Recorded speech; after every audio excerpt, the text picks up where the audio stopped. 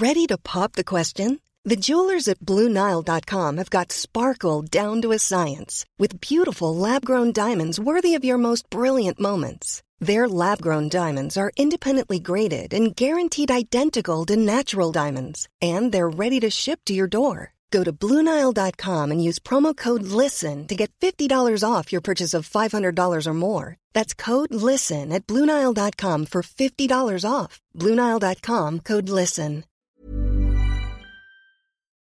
Everybody, rock your body. Everybody, rock your body right. Rule the roost. Back, alright.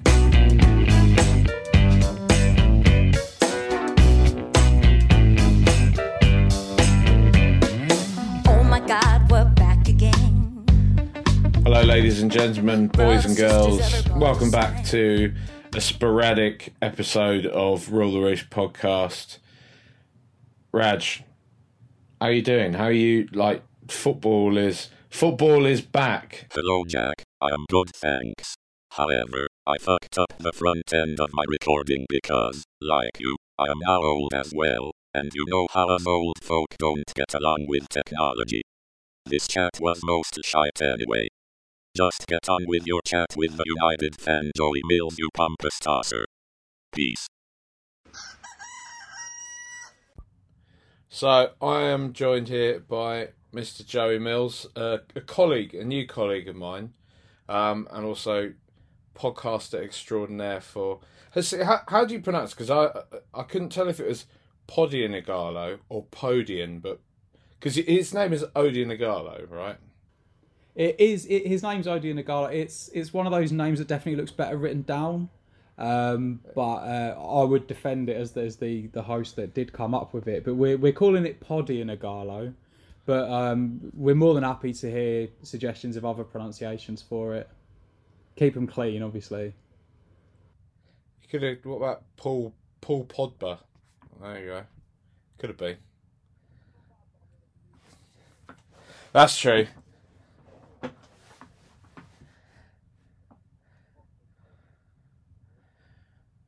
Where do you just for anyone listening, if you haven't guessed, Joey is a Man United fan, and that's relevant because Tottenham are about to play Manchester United, as you know, for anyone that has been a long term listener of Rule the Roost. Where do you on Paul Pogba? Where do you stand on him? Because he's kind of he's sort of that. He's the date to our David Brent at the moment. The news that Paul Pogba is going to be back in the starting lineup has got a lot of Spurs fans doing the fuck's sake, kind of, because he's the sort of player often will show up against Spurs. I've got to admit, I'm not as high on Paul Pogba as a lot of Manchester United fans are. Not denying for a second he's absolutely, on his day, world-class talent. My issue with him has always been that day doesn't come often enough. You know, you might get the sort of unbelievable performance once every 8 games or once every 10 games. He never seems to put a run together for us. And I'm always a little bit wary of any player that's sort of openly desperate to leave a team. And I think it's fair to say he's been lifting his skirt up at Madrid for a long time now. At the same time, we have got him for the rest of this season now. I'm very interested to see what he'll look like playing next to Bruno. I think that could be a key to the rest of our season, having sort of a two-pronged attack in midfield with then a holding player behind could really fit our system. It's funny because we had a real parallel in the past couple of seasons, really, with Christian Eriksen, in the respect of, like, I would often get pelters for... I just sort of got fed up of Eriksen in the respect for the same reason, like you're saying. He never seemed to sort of maintain the consistency that we saw that he had earlier on in his career, or at least the midpoint of his Spurs career. And just like you say, when somebody's just so openly disdainful of playing for the club, it often gets confused in that idea of, like, you're just kind of like a butthurt fan that can't take the fact that somebody doesn't love your club as much as you do. And it's like, well, yeah, I mean, there's always going to be that sort of intangible emotional element to it, but just on a practical level, you just can't help but question the commitment of a player who openly doesn't really give a shit, right? And I can see why it is a tricky relationship, because we knew on our day that Christian Eriksen was capable of a lot, but toward the end, like, his day never really came around. And it seems to be that Inter fans haven't taken to him at all since he's gone there. So, but Fernandes, who you touched on there, is somebody we were linked with pretty heavily, and I'm pretty gutted looking by his early start that we didn't manage to get that one over the line, because he's pretty much kind of transformed you, right, in many respects. Yeah, he's definitely been a galvanising force, and it's been interesting to read sort of over this period of lockdown, various stories emerging of him sort of pulling up players in WhatsApp groups over their conduct and sort of the way that they've been off the pitch, and sort of being a galvanising influence, because we've lacked sort of those true leaders. I mean, it's a bit of a cliche to always go back to the Roy Keane argument, and Bruno's not exactly that sort of character, but he is someone who seems to genuinely care and genuinely want to make the players around him better, and he's backed that up by some unbelievable performances on the pitch. Like, the excitement in the stands every time he picks the ball up is palpable, because he's always looking for that forward pass to break through the lines, to assist, to score. He's someone who seems happy to shoulder the responsibility of being a Manchester United player, and since Fergie, we really haven't had enough players like that. It's funny, isn't it? Because it's always that kind of relationship of ability and mentality that is, I suppose, now in recent years, people are starting to realise now that there have been players who have possessed like incredible ability, but just don't really have the mentality to pull it through, and who are sometimes outshone by players who perhaps don't have the same level of ability but have a massive mentality, as it were, that gets them over the line. Like, I reckon probably I think he is a brilliant footballer, don't get me wrong, but somebody like Harry Kane, for example, probably isn't the most naturally gifted player, but his mentality is just that of like, I want to score loads of goals, and I'm so focused and kind of single-minded on doing that he manages to pull it through. But I loved it, like with Bruno, seeing him like even just little stuff like shushing Pep Guardiola. He's not even thinking about his career or in the respect of like, oh, I better not mug off someone like Pep because he might not sign me at some point down the line or whatever. Like, he's just kind of there because he wants to win, because he's focused on kind of, I don't know, just showing that he's the shit, which he does seem to be. Do you reckon they'll start together on Friday? There's been a lot of talk of Pogba maybe not being 100% fit, because obviously he's been out a lot longer than even the rest of the players have through the lockdown. So it's I think the thinking at this point, and I might be wrong by the time people are listening to this, I think the thinking is that Pogba would be involved off the bench. But I mean, I actually said on Podium this week that I'd love to see us, if we can, start with Pogba and Bruno, merely because of that fear factor. Because I think if you're a Spurs player looking at sort of this midfield duo that everyone's been talking about in the build-up, what's going to happen when these two play together, that is going to put something in the back of your mind, more so than it would if, say, no disrespect, but if McTominay lined up next to Fernandes, you're not going to have that same worry, I think, as you would coming up against Fernandes and Pogba. You are worried about potentially facing up against Eric Dyer, though, Joey? That's the question, mate. He's looking trim. Actually. He's one of the few players that is looking like he's gone the other way over lockdown. Well, your current manager apparently was often looking at bringing him to Old Trafford. So I'm sort of glad that the union between Mourinho and Dyer took place at your club rather than mine. That's it. Yeah. It is an interesting one, and I think I'm right in saying he has been ever present under Mourinho. And I do want to talk to you about Mourinho, actually, obviously, because it is a really big talking point. But I guess just before we do that, I guess I just wanted to sort of find out from you how you were feeling just about the football, because I mean it still seems quite surreal, right, that we're talking now about Spurs playing Man United in what feels like last season now. You know, it's a 3-month break in between, because of everything that's obviously happened in the world. I don't really know how to.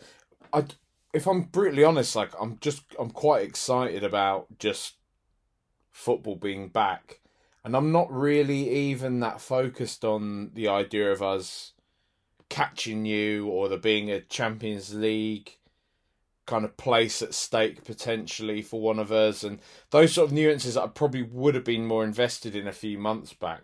At the moment, I'm just more wondering, like, how will Kane be coming back from injury? Will Ndombele actually be fit? And do you know what I mean? More those sort of like little narratives within the game as opposed to the big overarching like competition, if you like. But I mean, what do you sort of think about it all? I think you're absolutely right, because there's always that, like when you have a new season start, there is that always like, oh, how are we going to look? How are we going to line up tactically? Where's everyone's fitness at? And this almost does feel like a new season beginning, just merely because of the length of time. So it's kind of strange coming back in after such a long break, but with everything still being at play that was in play in March, you know, with the various European qualifications and different sort of permutations of that. And yeah, like I hear you on the sort of being excited to see how everybody looks, but I feel like it will be a case of maybe like 15, 20 minutes in, reality starts to hit and you think, you know, this is like a massive game for both our seasons, really. Yeah. I mean, apart from you and Leicester, I think every other team that we have to... Oh, and Sheffield United. But apart from those three, I think every other team that we have to play is currently bottom half of the table. So for us, it's a massive game, really, for making a case for that fourth spot if we can.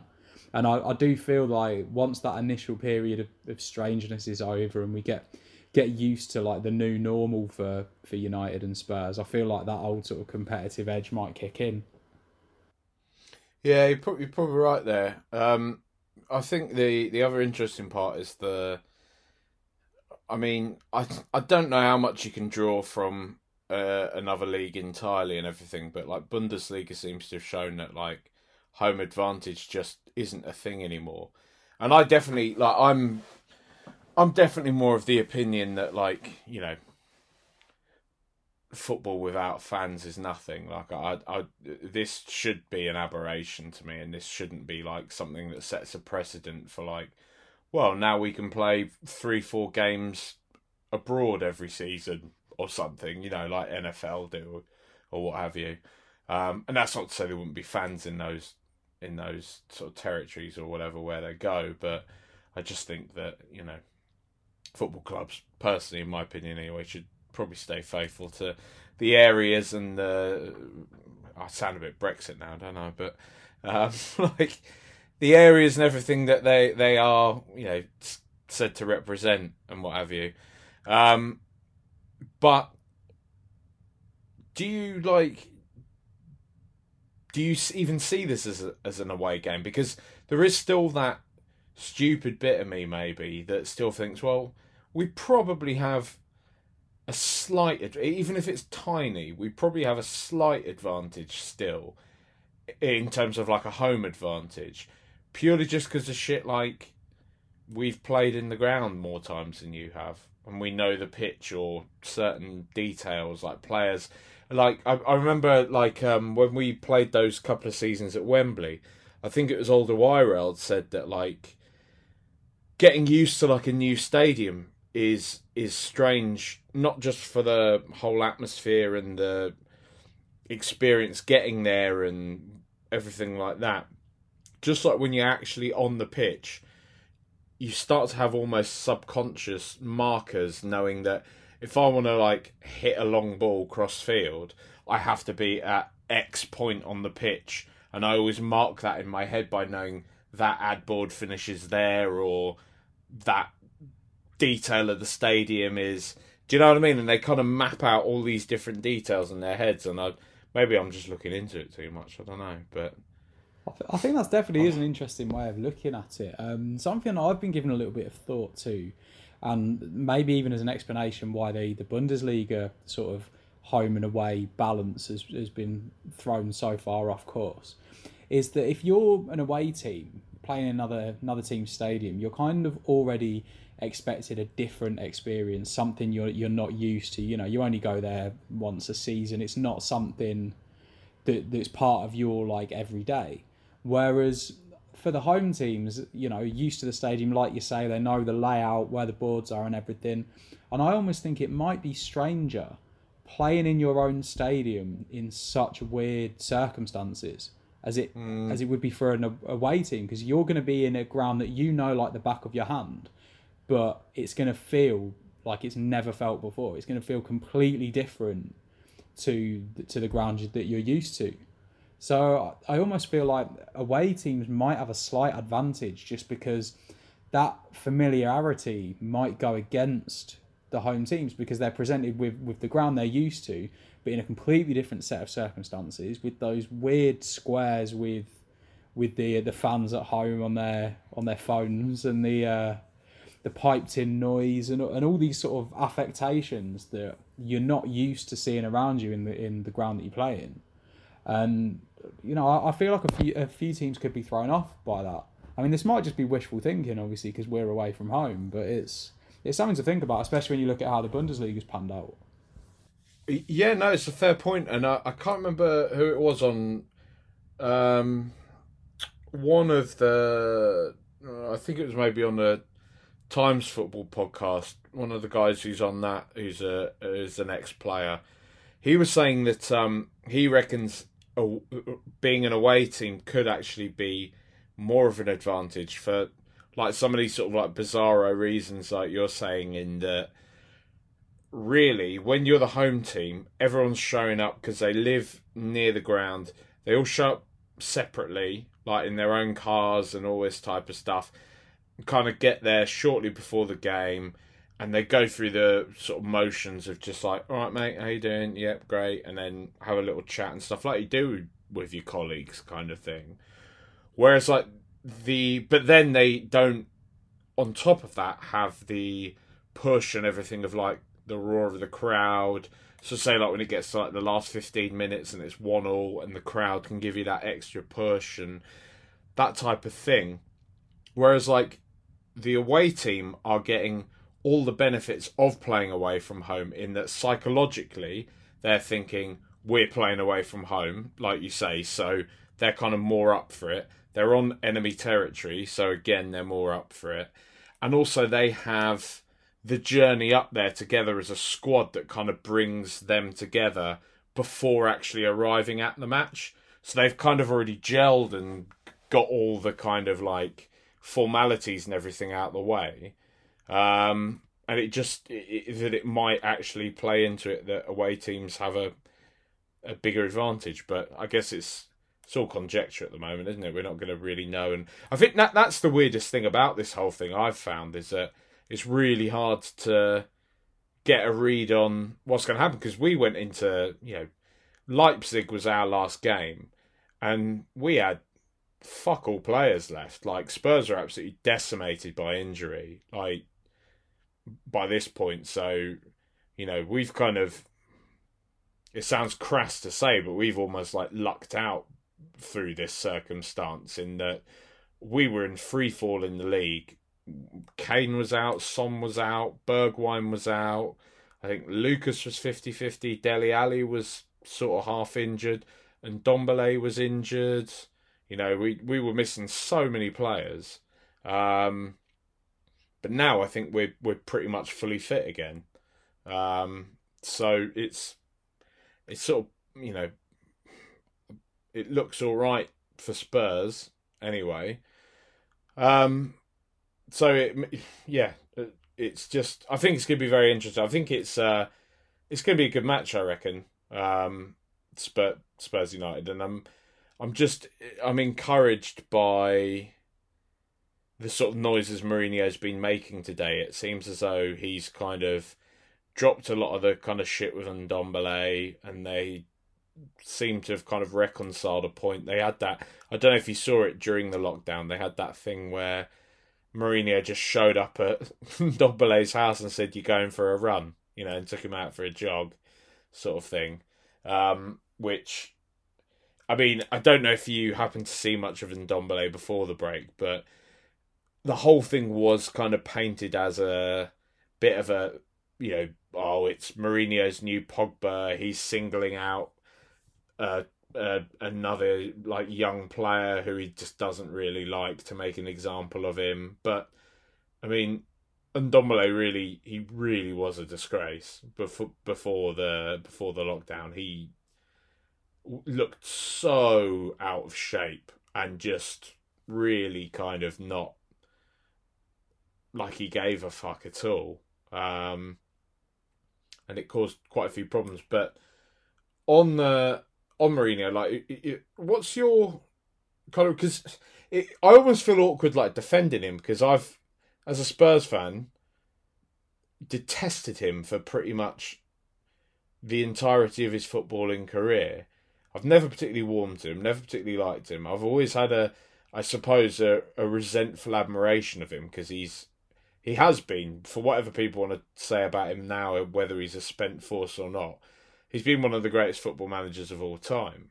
And you can't help but appreciate everything he's sort of done. It seems to be as well, in a kind of, from the outside anyway, during his time as Manchester United manager, which seems to have been largely dubbed like some spectacular failure,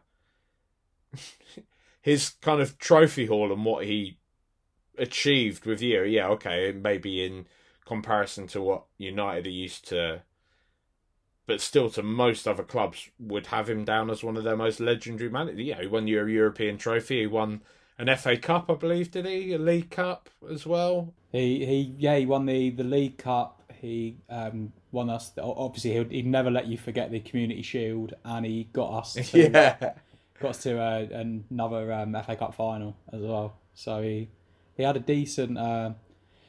And this is my thing with him. I've always been a little bit split on Mourinho. I don't class him as a failure. I think it often gets forgotten, gets thrown at us how many points we were behind City this season. We finished second, but I think it does get forgotten that we were in front of everyone else. Like that season, I remember in particular, everyone was hailing you, everyone was hailing Spurs, everyone was hailing Liverpool and how well they'd done. And we might not have done it with the prettiest football, but we did finish above two very good teams. And I don't think you can argue with the trophy haul. I think most proper Reds will tell you that the Europa League run was great fun. Obviously, it's not the competition you choose to be, and I'm not for 1 second pretending it's the Champions League. It isn't, but going abroad, playing against some Wi-Fi passwords, like, it is a nice sort of tonic for a season, and it's just great fun to win things. And we beat an Ajax side that sort of went on to be very good. So I think that's all stuff in the plus column for Mourinho. I think the trouble with him is, and it kind of reminds me, even though they're very different sort of philosophically and on the pitch, but it reminds me a little bit of the latter days of Wenger, where I don't think Mourinho's become a terrible manager overnight, just like I don't think Wenger ever became a terrible manager overnight. I know I probably shouldn't say that on a Spurs podcast. I should say he was rubbish. But, I don't think these... I think anyone that rustled an Arsenal fan base as much as Wenger did, he's won a bit of affection from Spurs fans nowadays. But well, I mean, you'd hope so. There's no defending that coat, but he did do some good things. But they're both managers for me, Mourinho and Wenger, where the game just moved on from them. Where other managers have sort of taken the very best of what they did and melded it to a more modern style, and I think that's what came from Mourinho in the end at United. It was just merely a case of like his old methods, the siege mentality, the alienating certain players. It was never going to hold water anymore. It's a little bit passé like that. His way of ruling a team is fair, And players nowadays, just they don't respond to that. You could, you have to. It has to be carrot and stick now. You can't be all stick. And Mourinho, especially at the end, was just all stick. He was going out there, slagging the players off individually, and you're only going to have a short shelf life doing that at United, particularly if the football's rubbish. And that's the thing, attacking football has always sort of been part of the identity at United. And so if you're going to play a more negative style, you better make sure the rest of your house is in order, and you better make sure that the results are flawless, because otherwise the fans will turn on you quickly. And I think that's what happened. As soon as results bottomed out, it was the end for him. And like I say, I rank him quite highly as a Manchester United manager. I think he had a solid, respectable track record, but I think he went at the right time, and it would be interesting really, because we've only had quite a brief look at what he could do for Spurs. Did you find it, because one of the things that actually irritates me, to be honest, is that it seems to be that, because like everything you're saying there, I think is pretty reasoned and pretty true. I'm not blown away by Mourinho. I can understand it in the respect that after Pochettino went, a lot of people were kind of saying like, oh, why didn't we go for someone like Nagelsmann or that type of thing? But I think people neglect how just fucked the club looked at the start of this season. Like, I think they were just so beyond gutted about the Champions League, that it seemed to just break a lot of the players. It broke entirely Pochettino's bond with them. Like, I think it actually, on a quite personal level, really sort of fucked him up a bit. Just because I think he'd put so much into it, and had just realised that perhaps that was kind of it. In that, because Spurs and Liverpool have been so neck and neck for so many seasons, and it just seemed to be that the Liverpool board at a decisive point were like, if we want to kick on, we've got to just drop some money now. And then Van Dijk, Alisson, Keita, that type of thing came in. But it seemed to be that Spurs with Pochettino just had to kind of battle through and see what they could do. And I think there was just that perfect juxtaposition that Spurs and Liverpool would meet at that pinnacle, and we just kind of fall away in the way that we did. That but by all accounts, Pochettino didn't even talk to the players after the final. Nothing. He just disappeared off, and nobody heard from him for ages. And it just came as like a little surprise that the players weren't really on board with it by the end. And I can see why, when we've got a squad that, is on its last legs now in terms of, Vertonghen, Alderweireld, a lot of these like big players are on the decline, why you might take a gamble on somebody like Mourinho, thinking, can he just squeeze something out of the dying embers of this Pochettino project? Can he just get an FA Cup at least, something like that for us? But it still seems to be that a lot of people will, especially in like the football kind of media, are very quick to jump on pretty much anything that he does. And even me, as somebody who doesn't particularly like him, when I will say, well, I think that's kind of bollocks, there's always this kind of like catch-22. People are like, he's got you. That's what he does. It's this siege mentality in it. But I don't really. It just seems to be that there are a lot of like overstated narratives that I probably bought into when he was either like your manager or even Chelsea manager before, that I'm not sure are like as fair as are often presented. Is that something that you feel? Maybe he has just maybe I have got some sort of Stockholm syndrome, but no, I think what you're saying is entirely fair. I think the thing with Jose Mourinho that he's found is that if you live by the character, you die by the character. So he's built himself as this sort of special one. It's like a pro wrestling gimmick to him almost. this sort of this confident sort of respect sort of persona that he's built for himself. That when things don't go your way, people are going to throw that back in your face. It's like we've seen it with all kinds of managers, like the Wenger out campaign, like Fergie in seasons where we didn't win the title. It's like the almost the things that make these men great do get thrown back at them when things aren't going so well. I do think to a degree Mourinho brings it on himself. Like the going and sort of dragging and Ndombele out for a run, I think was always gonna get the knives out for Mourinho a little bit. It's those sort of things, and like calling out Luke Shaw for being fat, and some of it he does knowingly, but I would agree that a lot of things he does get interpreted a certain way because they're Jose, where you do feel if it was Pep, if it was Klopp, if it was Pochettino when he was still your manager, like they would kind of get away with a little bit more. And especially some of the mind games and the comments about other managers or slipping things in about officials, like I do think that is something that most managers do, that maybe when Mourinho does it, it's called out as, oh, typical Mourinho, look, he's at it again.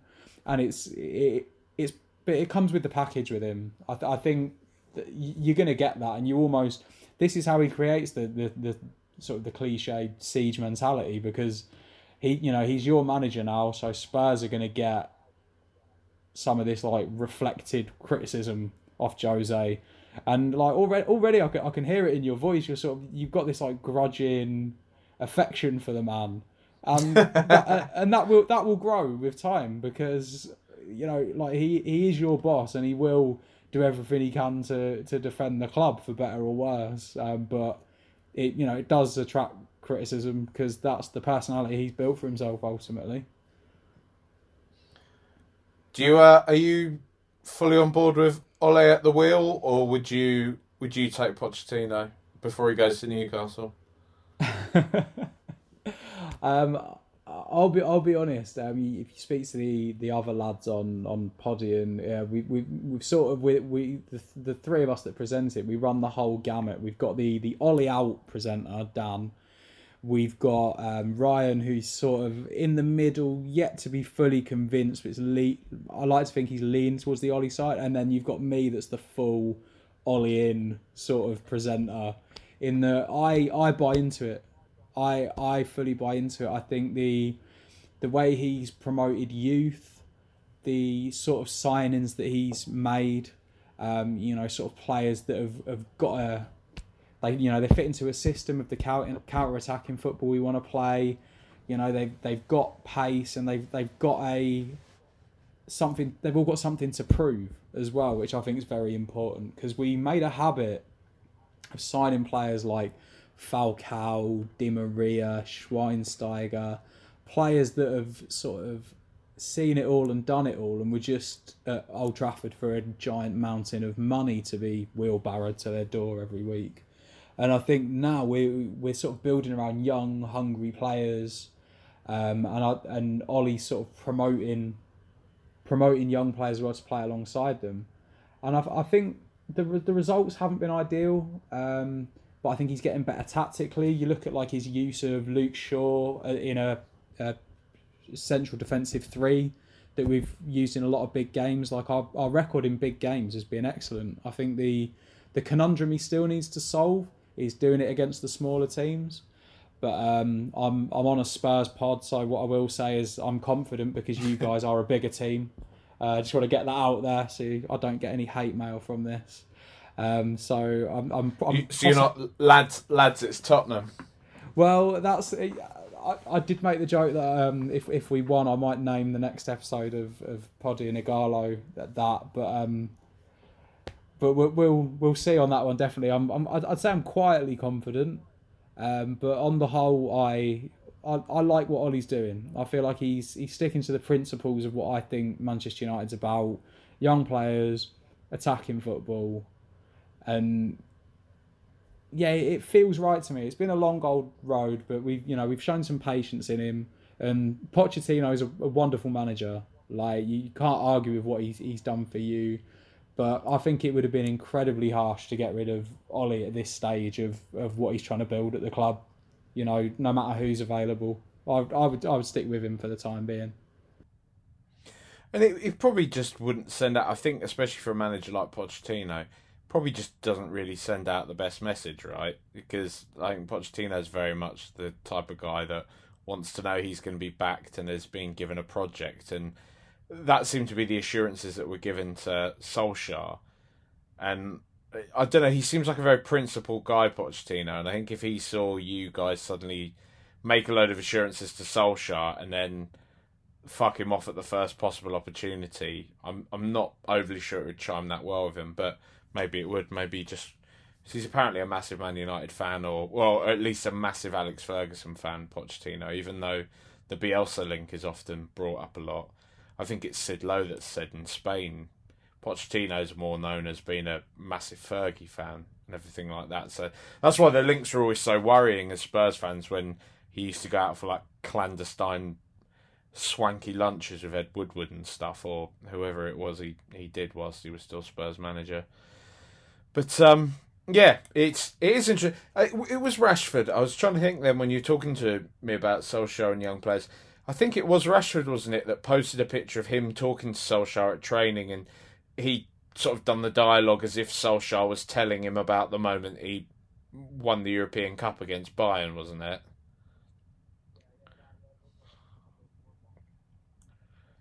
Because that sort of stuff's quality, isn't it, as well? You know, and that probably does play into the minds of a few of these players thinking, well, actually, to be fair, this fella has literally won the European Cup for Man United with the last kick of a game, so, you know.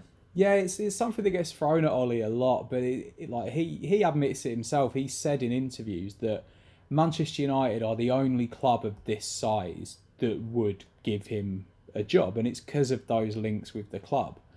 And it's, you know, it's easy to dismiss that and say managerial experience is more important, and that definitely plays into it. But then it's not exclusive to us, because you look at what Frank Lampard has started at Chelsea. That's starting to look like quite a promising project, to use that word that makes all football fans shudder. You've got Arteta, who, granted, last night's evidence maybe wasn't the best, but by all accounts seems to be really getting through to the Arsenal players and trying to bring about some change there. I think there is something to be said for these players that were sort of integral parts of a football club being involved on a coaching level.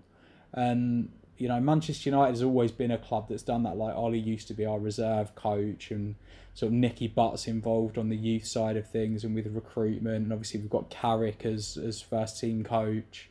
And I think at a club like Manchester United, to be able to point to people who've sort of done it all and won it all is massive, especially because we're building a young team as well, to sort of show them a pathway and go, you know, if you stick at this, you can end up where I was.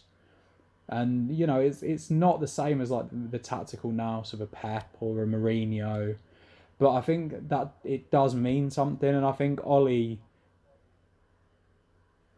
Ollie achieved as a player does maybe resonate with the younger lads, even though it is often used as sort of a stick to beat him with as well. Like when it comes to like the 1999 memes and such. But yeah, I think it's a good fit. Like I say, if you spoke to our other presenters, you probably get a different answer. But I'd say I'm probably the most pro Solskjaer we've got. I mean, I would say from the outside you can see that there is an emerging identity, because the main thing I would say about Manchester United since Ferguson is that I've just not really known what you are as a team anymore. Every time I've watched you, I've sort of thought, well, what type of football do United play? Like, what are they known for now? You know, what is their identity? What real players sort of stand out? And yeah, okay, you'd have like, I suppose it's kind of latterly become about Rashford now. He sort of seems to be quite emblematic of, you know, because he's from the youth team and he's just really good as well, that he's kind of becoming one of the leading lights and one of the sort of faces of the club. But before then, there was just this kind of like mismatch of like lots of mercenary players, no real clear identity or style or anything, but it seems to be that you're moving in a positive direction under Solskjaer.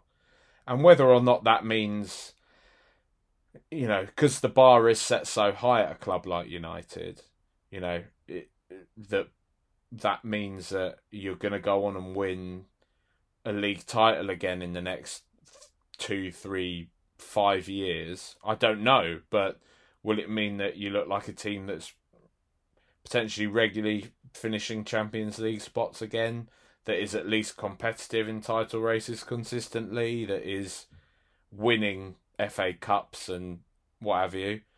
I don't see why not. Looks like you're going that way. You've got the resources, and you've always got the fear factor still. I think even when you were sort of in the, you know, the Van Gaal kind of Moyes doldrums, it's still Man United, and it's still a kind of a team that shows up that people are a bit like. And it's, to be fair, you know, it's something that it started to wane, but even Liverpool held on to for 30 years, you know? Like, Liverpool have had some shocking teams the past few years, and it only really started to catch up with them very recently, but they still have always managed to do all right. But I don't know, it looks like you're on the up, and just whilst we're on the subject, Marcus Rashford, big shout out to him, because he is, I know he listens to it, I'm sure he's an avid listener to all the Risk podcast, but he's been doing some sterling work throughout all this. I'm sure you're very proud to have a play of him. Absolutely. I mean, your books. Let's start banging the drum for Sir Marcus Rashford in the New Year's honours list now. I mean, it's something. I think it is something that like has done that impossible thing of sort of even like unifying football and rival fans, because like through this lockdown, footballers like have taken a battering from politicians. Oh, you know, well, you should be doing more and stuff, and like Rashford's led it, but he's not been the only one. But there's, you know, like footballers have used their platform and their wallets for good. Like even before getting the free school meals thing, you know, Rashford had paid to feed, you know, sort of hundreds of thousands of kids, and it's great to see, but it almost like it transcends that tribal thing for me, that I'm almost more sort of, you know, this is what football can achieve. You know, footballers constantly get told they're overpaid. Oh, you know, like teachers and nurses should get your wages, and all this sort of stuff. They're constantly getting hammered when, you know, they don't set their own wages, do they? They're, you know, it's in a contract, and they're getting paid by the clubs based off revenue that's made. And, you know, for the constant hammering, like football during this lockdown has stood up and been counted and gone like, well, you know, this is the difference we can make with this platform and this money, and it's great to see. And yeah, as far as I'm concerned, a rise, Sir Marcus. Get him knighted. All right, and Joe, I'll just ask you one final question. What do you think the result is going to be tomorrow, or, well, I guess let's say tonight if most people are listening on Friday? I think it's going to be one of those where, especially when you look at some of the Bundesliga games, and like sort of that seems to be like the best thing to try and draw these predictions from, because it is like sort of a unprecedented thing for the Premier League apart from a couple of games last night. So I'm going to say both teams are going to score. Inevitably Harry Kane's going to score, but I'm going to back us to nick it 2-1. I think and let's say Sir Marcus with the winner as well, just to complete his transformation into a saint this week with a winning goal would be lovely. Remains to be seen, mate. All right then, thanks very much, Joey, and yeah, I hope you don't win. Mother's Day is around the corner. Find the perfect gift for the mom in your life with a stunning piece of jewelry from Blue Nile. From timeless pearls to dazzling gemstones, Blue Nile has something she'll adore. Need it fast? Most items can ship overnight. Plus, enjoy guaranteed free shipping and returns. Don't miss our special Mother's Day deals. Save big on the season's most beautiful trends. For a limited time, get up to 50% off by going to BlueNile.com. That's BlueNile.com. Quality sleep is essential. That's why the Sleep Number Smart Bed is designed for your ever-evolving sleep needs. Need a bed that's firmer or softer on either side? Helps you sleep at a comfortable temperature? Sleep Number Smart Beds let you individualize your comfort, so you sleep better together. JD Power ranks Sleep Number number 1 in customer satisfaction with mattresses purchased in-store. And now, save 40% on the Sleep Number Limited Edition Smart Bed for a limited time. For JD Power 2023 award information, visit jdpower.com/awards. Only at Sleep Number stores or sleepnumber.com. Right, cheers, Joey. Yeah, lads, it's Tottenham, Manchester United. A name that would probably have struck a lot more fear into us a few years ago, but they are starting to pick up again. Like I was saying to Joey, as much as I kind of do like to laugh at the whole Ole's at the wheel thing, I have to give him his dues. I would say that now, discernibly, they, since Ferguson for the first time, are starting to have a bit of character about them. You kind of can see a bit more what Man United are. Whereas it kind of seems to me that since Ferguson left, I've often been wondering, like, what actually are Man United anymore? Like, what's their identity? They didn't really have any players other than, I mean, they had sort of like a few banter players. I mean, this probably does them a bit of a disservice, but like Lingard and stuff, you know, who, you know, that like weren't really held in a sort of esteem. But now it seems like they've got players like Rashford emerging. They've got someone like Bruno Fernandes, who just seems to be an astonishingly good player, and in that pantheon of balls dropped by Tottenham, in that we didn't manage to get that one over the line. And they are starting to play again fairly attractive, decent looking football. Are you worried about this one? Not worried, no. I think the main success that they have is that they've got a really good squad, and I don't think it's through an amazing like scouting network or like purchasing talent. I think they've just, if you throw enough shit, they've finally landed on something that's approaching, you know, passable. Yeah. They have had players come through. Rashford's really good. Martial obviously really good. Fernandes is a good signing, but it wasn't like a secret that he was a good player or that he was going to succeed. He was obviously brilliant. Pogba as well, who gets his fair share of stick, but he is brilliant. And I mean, the defence needs slightly to be fair out. on the Pogba thing, he does get haircuts, mate. So you know you can see where people are coming from. Yeah.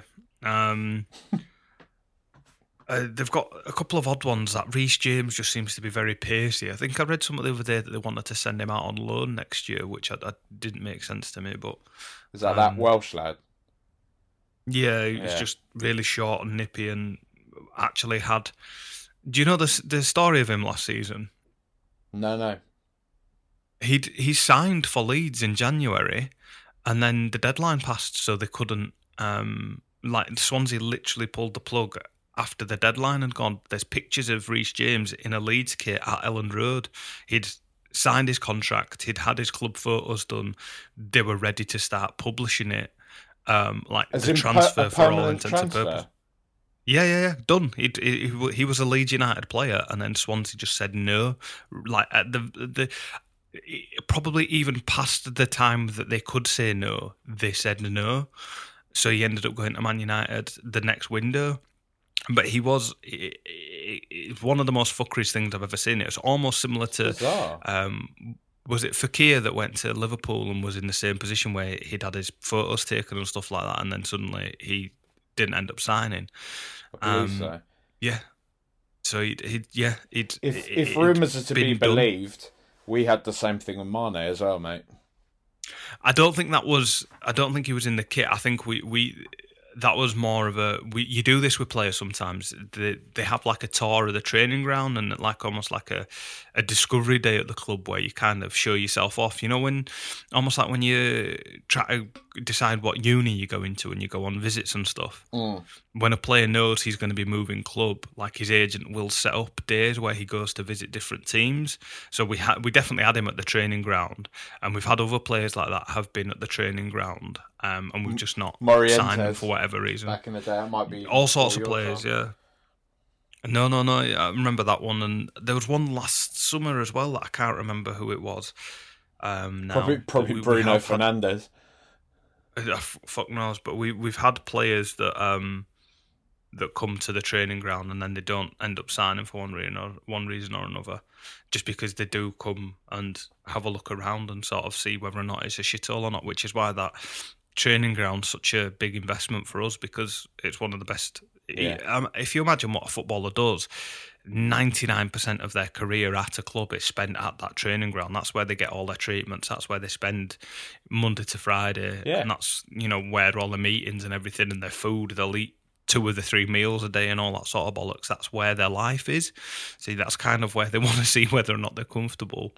But it's a consideration, though, isn't it? If you do a desk job, if you're not sort of somebody who is out and about all the time for work, so you're going to be in one place constantly, how nice or not the office is definitely a factor in deciding whether you want to work somewhere. If you go somewhere and it's in some grey industrial park somewhere and it's one of these prefab kind of buildings from the 60s, it just looks like it's probably full of asbestos and it's miserable.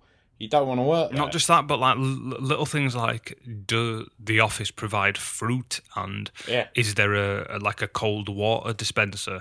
Like, I've worked in offices where like there was a minimal office and like nothing provided in the arse end of nowhere, so you couldn't even go out for a nice lunch, and that's like, it does get demoralising after a while. You do just naturally get more bored at work. Yeah, it's absolutely shite. So like you say, it does make sense, and it does sort of both. As much as, I think we've probably even criticised Levy on here for focusing on perhaps the off-pitch more than the on-pitch. Hopefully it will... You can't really fault... If the one thing that they have got right is the infrastructure of the club now is, light years away from the state in which they found it. That's why they can make their kissy faces at Jeff Bezos now to buy it off of them. And if we know anything about Jeff Bezos, he does follow those kissy faces, if you ask his ex-wife. Yeah. So, I mean... If there's one man you don't want to sort of piss off, it's Jeff Bezos, and he could literally have my pants down if he wanted to without even thinking about it. But I don't think my little joke is going to affect him that much. Well, he is an avid listener, I've heard. So, Jeff, if you want to chuck any sponsorship, though, our way, we'll happily take it. I don't mind about your immoral workplace practices so much. Anyway, if my weasel gets greased, if you know what I mean. If you give us $1 million each, we'll shut up. Yeah, exactly. Well, 100k. Could give us $1 billion each, Jack, and he wouldn't even fucking notice it. It drop in the ocean. Nothing. Literally nothing. Christ. He's going to be the world's first trillionaire. Is he? Yeah. Isn't he now? Apparently so. Through kind of inflation adjustment, he is now officially the richest human being ever, isn't he? I think he's just surpassed some kind of pharaoh or slave trader or something, probably. Yeah. Can I just say, if I had £1 trillion, what a monumental bellend I would be. Genuinely, like, the worst person possible, that would be me. Like, I couldn't tell you how quickly that would go to my head. What would you do? Would you, like... I'd have a gold house that was in the shape of my head. I would... Get in the shape of your knob. That would be more of a sort of, like, billionaire statement. This is my place. Yeah, and I'd be that guy that, like, I'd walk into a restaurant and, like, not even, like, acknowledge people and then just kind of, like, throw $1,000 on the floor and they go, "That's your tip, fuck off." Like, that's that in my heart of hearts. That's who I know I would be. Like, thinking about it properly, like, I would hope I would be humble and do charity work and, want to raise my kids responsibly. But I'd be. What's that bellend called that plays poker and has a big beard? Oh, I don't know. It's not. And has all the Daniel guns. Negreanu, is it? That fella. No. He's weird. He's the actual poker player. He's not weird. The one with the massive beard. Oh, who looks like, Bilzerian. Oh, mate. Yes. Yeah. That I would be Brown Bilzerian. That is if I had that much money. He's an awful, Absolute cock. awful man. But because the thing is, he's managed to carve himself that nice niche of any beta who criticises me is just jealous. It's like, oh, maybe people just think you're a knob, mate. Like that is allowed, you know. Like, but do you know what I would actually kind of enjoy doing more if I was like that level of billionaire? I would like to go over to like a table that had somebody like, you know, if you're in some sort of nice restaurant, as I imagine you would be if you're a billionaire, there'd be other people who are of a similar sort of ilk to yourself.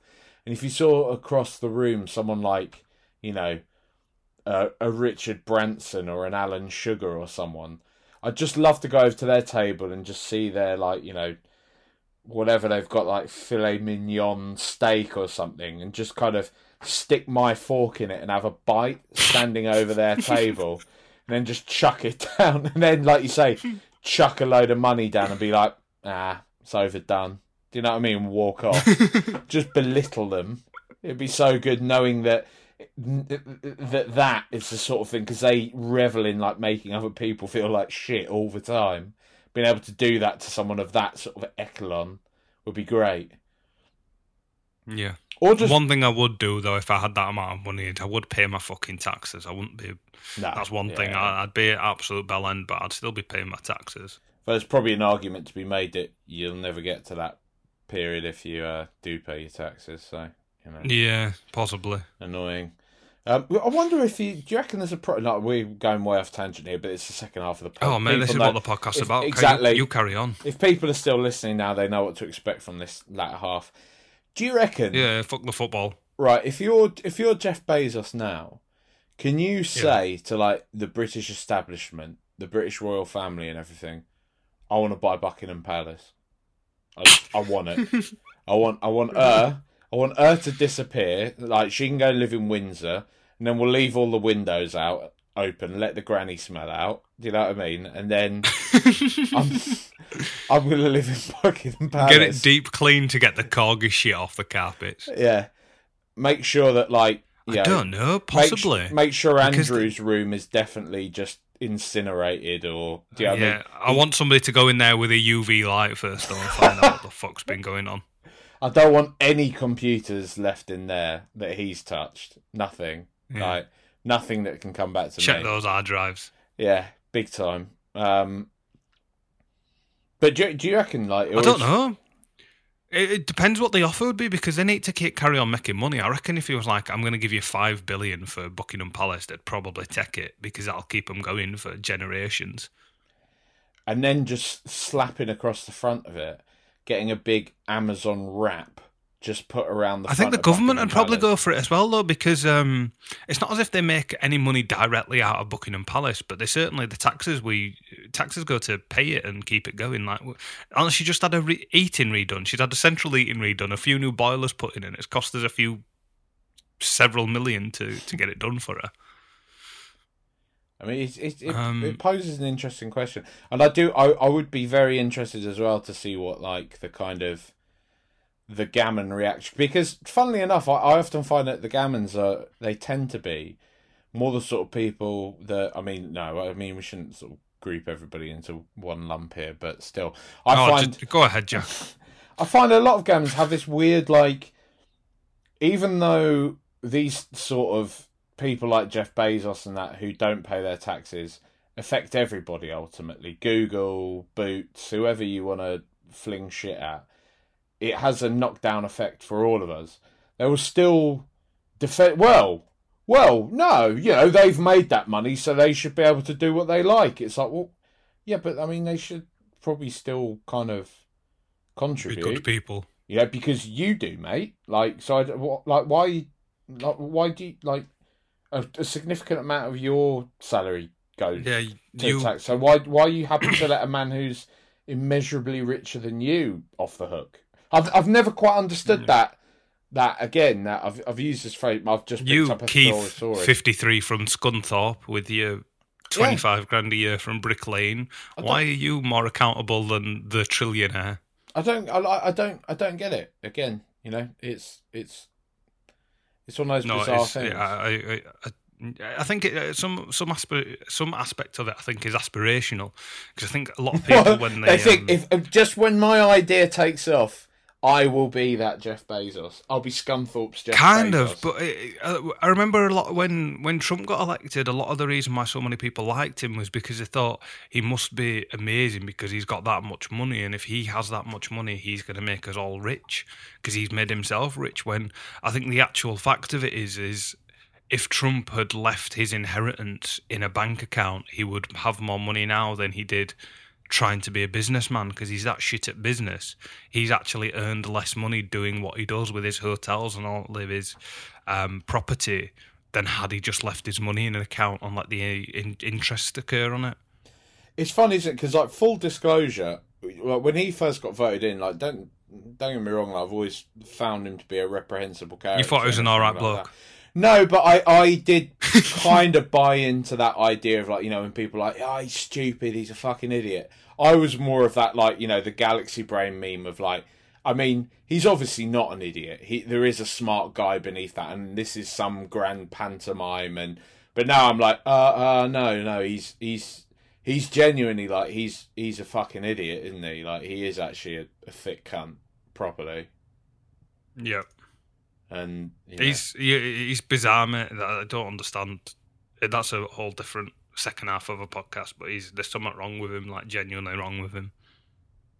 I mean, like his general response throughout all of COVID, I've found myself watching and just thinking, like, fuck me, like, America, you've genuinely, like, again, I know, whatever. Getting all we have a good relationship with the Americans anyway, Jack, so you just carry on. Still, just like that you've gone from Obama to that, like, really, you know, like, I know it's not like our shit doesn't stink. Exactly, I know. I'm not gonna fall into that trap of being like, oh, America's really bad, you know. We've got fucking Cummins running the country, going to Barnard Castle to check his eyesight. The fucking bell end.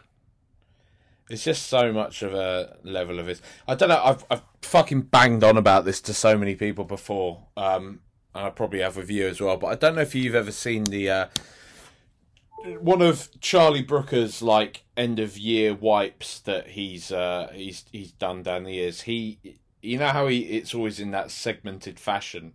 He got the documentary maker Adam Curtis to do a little 5-minute section once. That's just, if you can find it on YouTube if you just type, like, Adam Curtis, oh dear. And he's just basically talking about how, like, you know, the kind of the fake news, if you like, cycle, and just the landscape of, like, discussion now, and how it's controlled by it veers into tinfoil hat, but it's not really tinfoil hat in that it's all stuff that he's commenting on stuff that you see before your very eyes every single day. For example, after Boris was getting criticised a lot for the NHS pledge on the bus, he has a bizarre interview where he talks about making papier-mâché buses, which means then what gets pushed down on Google's sort of SEO rankings is any mention of Boris Johnson and a bus and the pledge that he's made to the NHS on the side of a bus. And now everything is just flooded with Boris Johnson's car crash interview, and just the way in which now the news and media is just totally subverted by, like, you're seeing it at the moment. Like, I this is probably more tinfoil hat on my side of things, but, you know, people are trying to have very serious discussions about Black Lives Matter and so on and so forth. And then you've got a cunt like Dominic Raab going on and making some fucking ridiculous statement about it originating in Game of Thrones, which my personal feeling on that is they can hide behind, because they would rather hide behind this idea that people think the Conservative Party are just out of touch and they just don't get it. Bollocks, in my opinion. Bollocks that he doesn't know where the taking a knee thing stems from.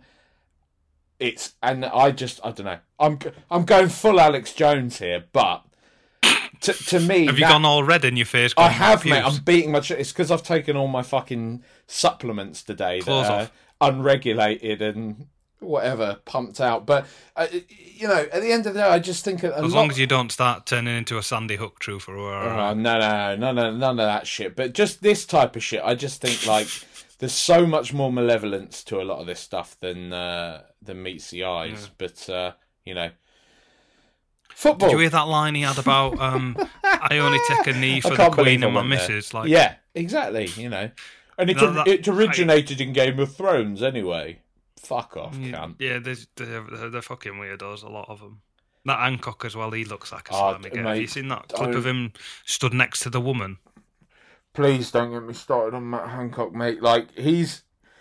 I think this is the Tories are like a set of bellends anyway, but I think they've managed to finally, and like all hats off to them, like finally get the biggest collection of cunts together that they have ever previously managed to get. Like I genuinely don't think, like per minister, they've ever managed to get like this good of a spread. Mate, of prick. The funny thing is, like, I remember when I was a kid, like, and you know, somebody, whoever, like John Major or you know Michael Howard or someone would come on the telly, and my old man would just be like, you know, if they're on Question Time or something talking about something, my old man's like, yeah, of course you'd say that, you twat, and do you know what I mean? Like responding to them as if they can hear. But Matt Hancock in particular is that one. Like Charlotte will like start rolling her eyes when Matt Hancock comes on because she knows what is going to ensue is me fucking going on for about 10-15 minutes,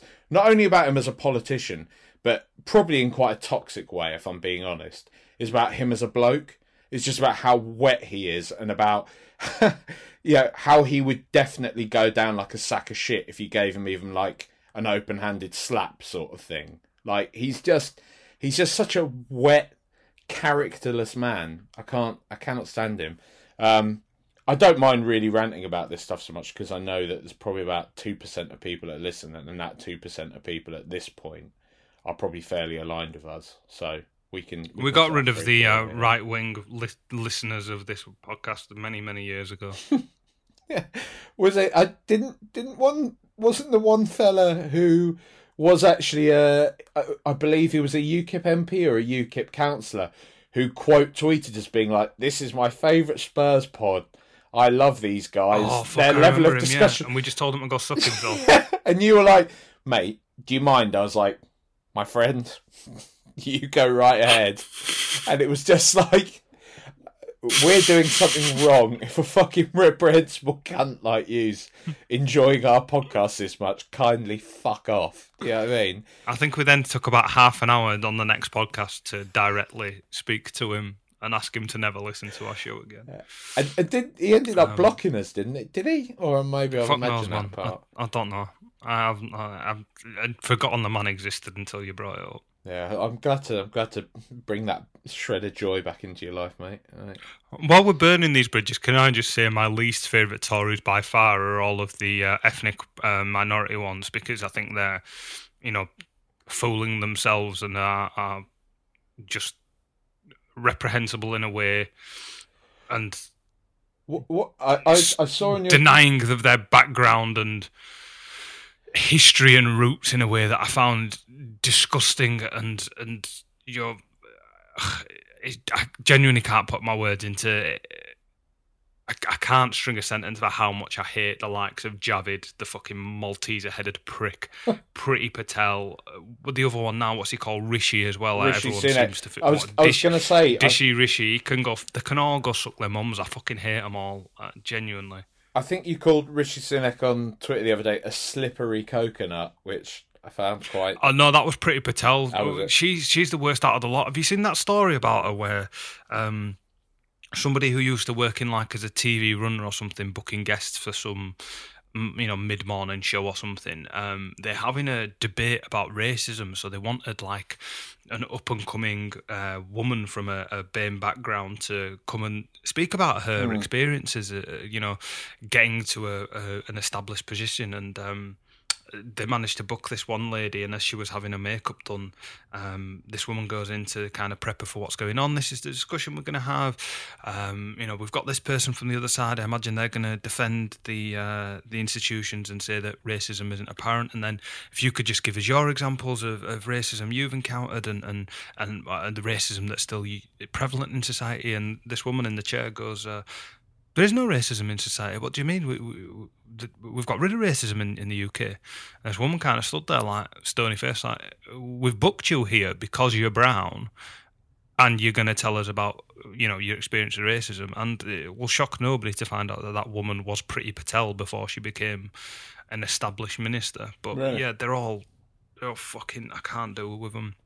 Like, I don't understand what households they've been brought up into to do that, and how much of their soul they have sold for a tiny taste of power. It's just disgusting. It genuinely riles me to the core. Like, I've got nothing nice to say about any of them. Yeah, it's I don't know, mate. It's see, this is sort of those crossroads that we find ourselves in. A lot of these kind of discussions that are being had at the moment.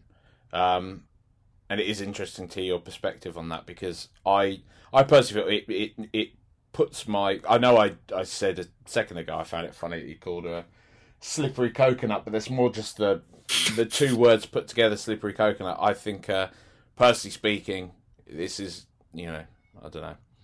It's in my opinion, it's not the place of like a white person to really go around using terms like coconut and stuff like that. Well, a lot of people would say that it's not my place either to say it, but I think there's appropriate times for people who need it. I think I can't remember the name I called him, but I have called Javid something similar previously. I didn't call him an Uncle Tom, but I called him an uncle and then just a usual brown name beginning with T to make it funnier.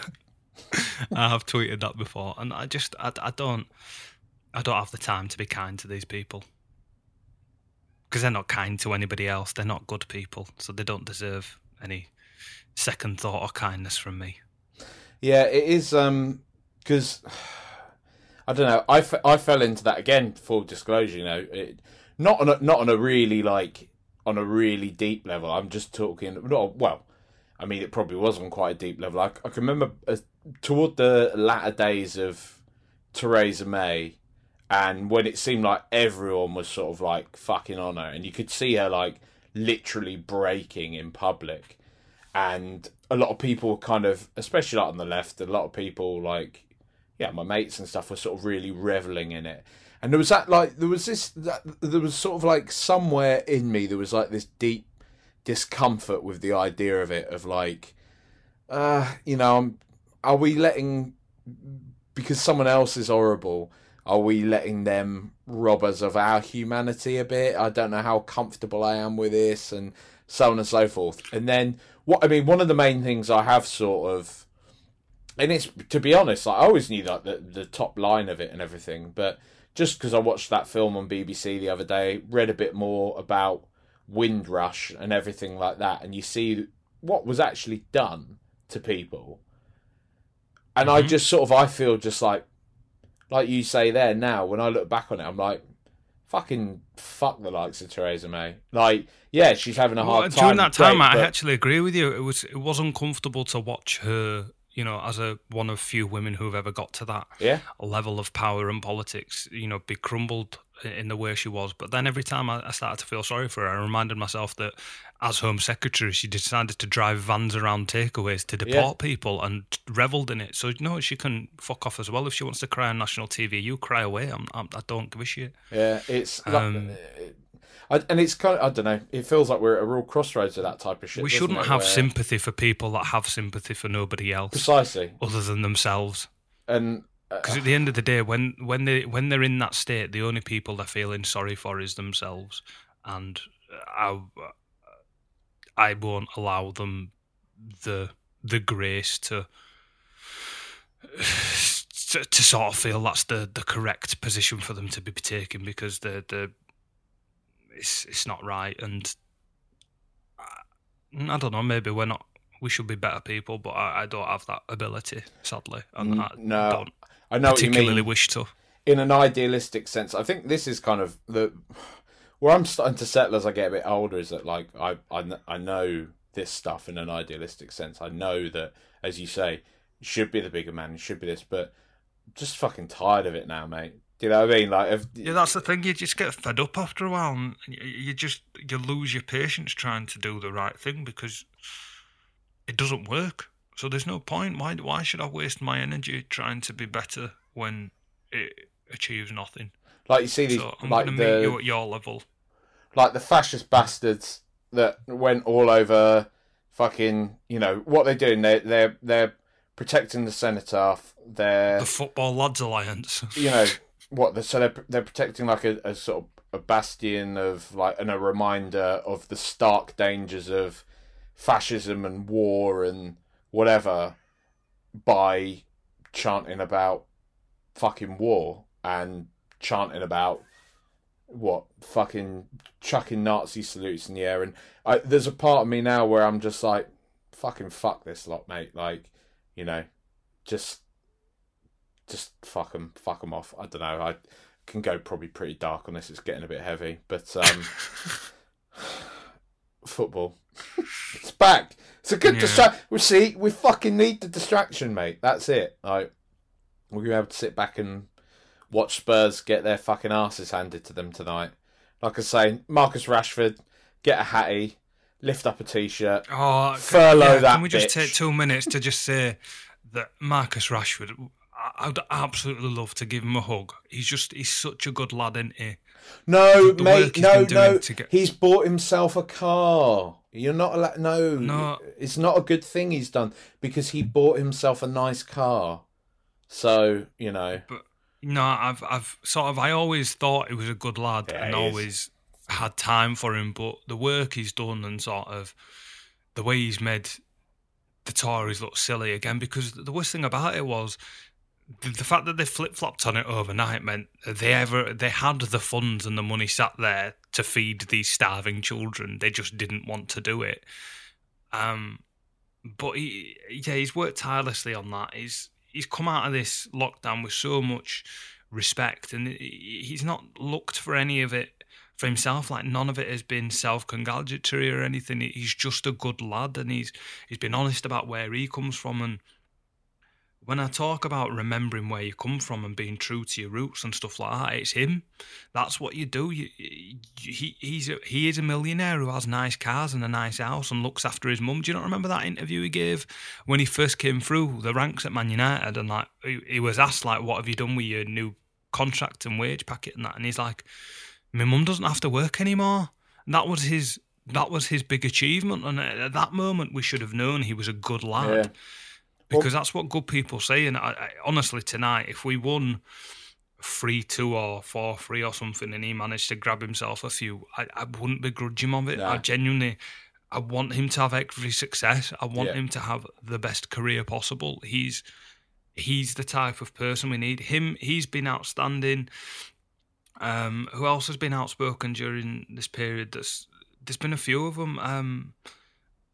Raheem Sterling has been amazing as well, and there's just a few of them now in this next generation that are coming through that just are a level above, are a cut above, and do seem to just have a bit more about them, and do make you proud to come from a diverse background and working class areas and stuff like that, and they deserve every success on the back of it, because, you know, we were joking before about what we'd be like as lottery winners, but they really are living the dream, and they're still good people, which is hard to do because at the same time as they're doing that, you've got Kyle Walker ordering brasses to his apartment in the middle of a lockdown.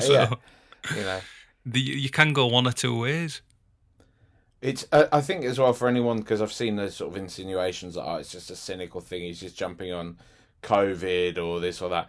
Before, it's sort of probably a lesser known story, and I only know it because my youngest sister's deaf. And actually, Marcus Rashford, he way before all this happened, it was maybe a couple of years ago, he did something. I think he did something on BBC Breakfast where they'd obviously set him up, and he was meeting some kids from different schools and all this type of thing. one of the kids he met was deaf, and I think it was just a bit awkward because there was an interpreter there and this and that. But he took it, after that meeting he took it on himself to just go and learn sign language, because he was like, well, there's certain people out there that can't understand me and I can't talk to some people, and that doesn't seem fair. And it was sort of covered quite a lot in like the whole like deaf community and stuff, that he was just taking it upon himself to learn sign language. For I'd never heard no that fucking before. reason. That's amazing. But just just shit like that like, he's, I don't know, good egg. Yeah, genuinely good egg, and he's been brilliant, and he's smashed this out of the park, because a lot of footballers have just been streaming themselves on Fortnite and trying to make a few extra bit of coin off Twitch and whatever, and he's been looking to do social reform, so it's just a bit different, isn't it? Yeah. That seems like a nice positive note to end on, mate. So, yeah. Viva Marcus Rashford. Viva Marcus Rashford. You don't need to follow us on Twitter or anything like that, but if you've made it this far, get a life.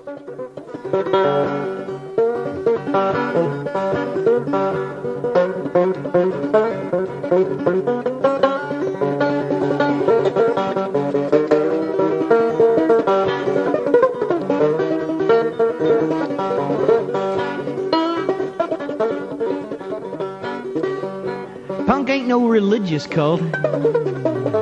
Punk means thinking for yourself. You ain't hardcore when you spike your hair, when a jock still lives in there.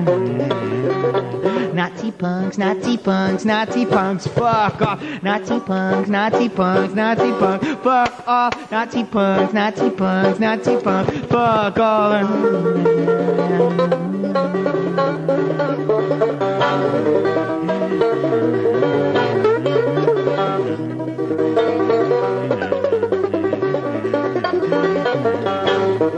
If you came to fight, get out of here.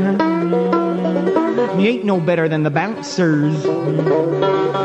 We ain't trying to be the police. When you ain't the cops, it ain't anarchy. Nazi punks, Nazi punks, Nazi punks, fuck off. Nazi punks, Nazi punks, Nazi punks, fuck off. Nazi punks, Nazi punks, Nazi punks, fuck off.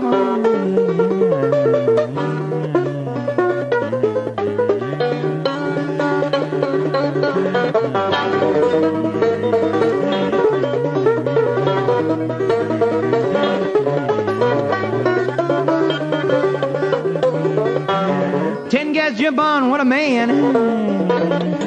You fight each other, the police state wins.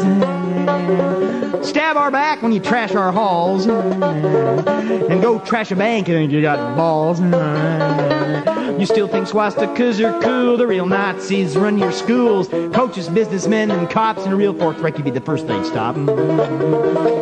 Nazi punks, Nazi punks, Nazi punks, fuck off. Nazi punks, Nazi punks, Nazi punks, fuck off. Nazi punks, Nazi punks, Nazi punks, fuck off.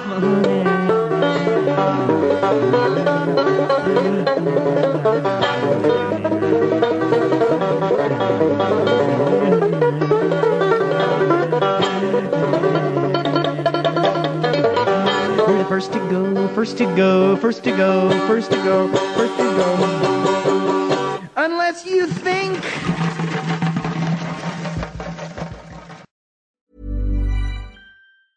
Normally, being a little extra can be a bit much. But when it comes to healthcare, it pays to be extra.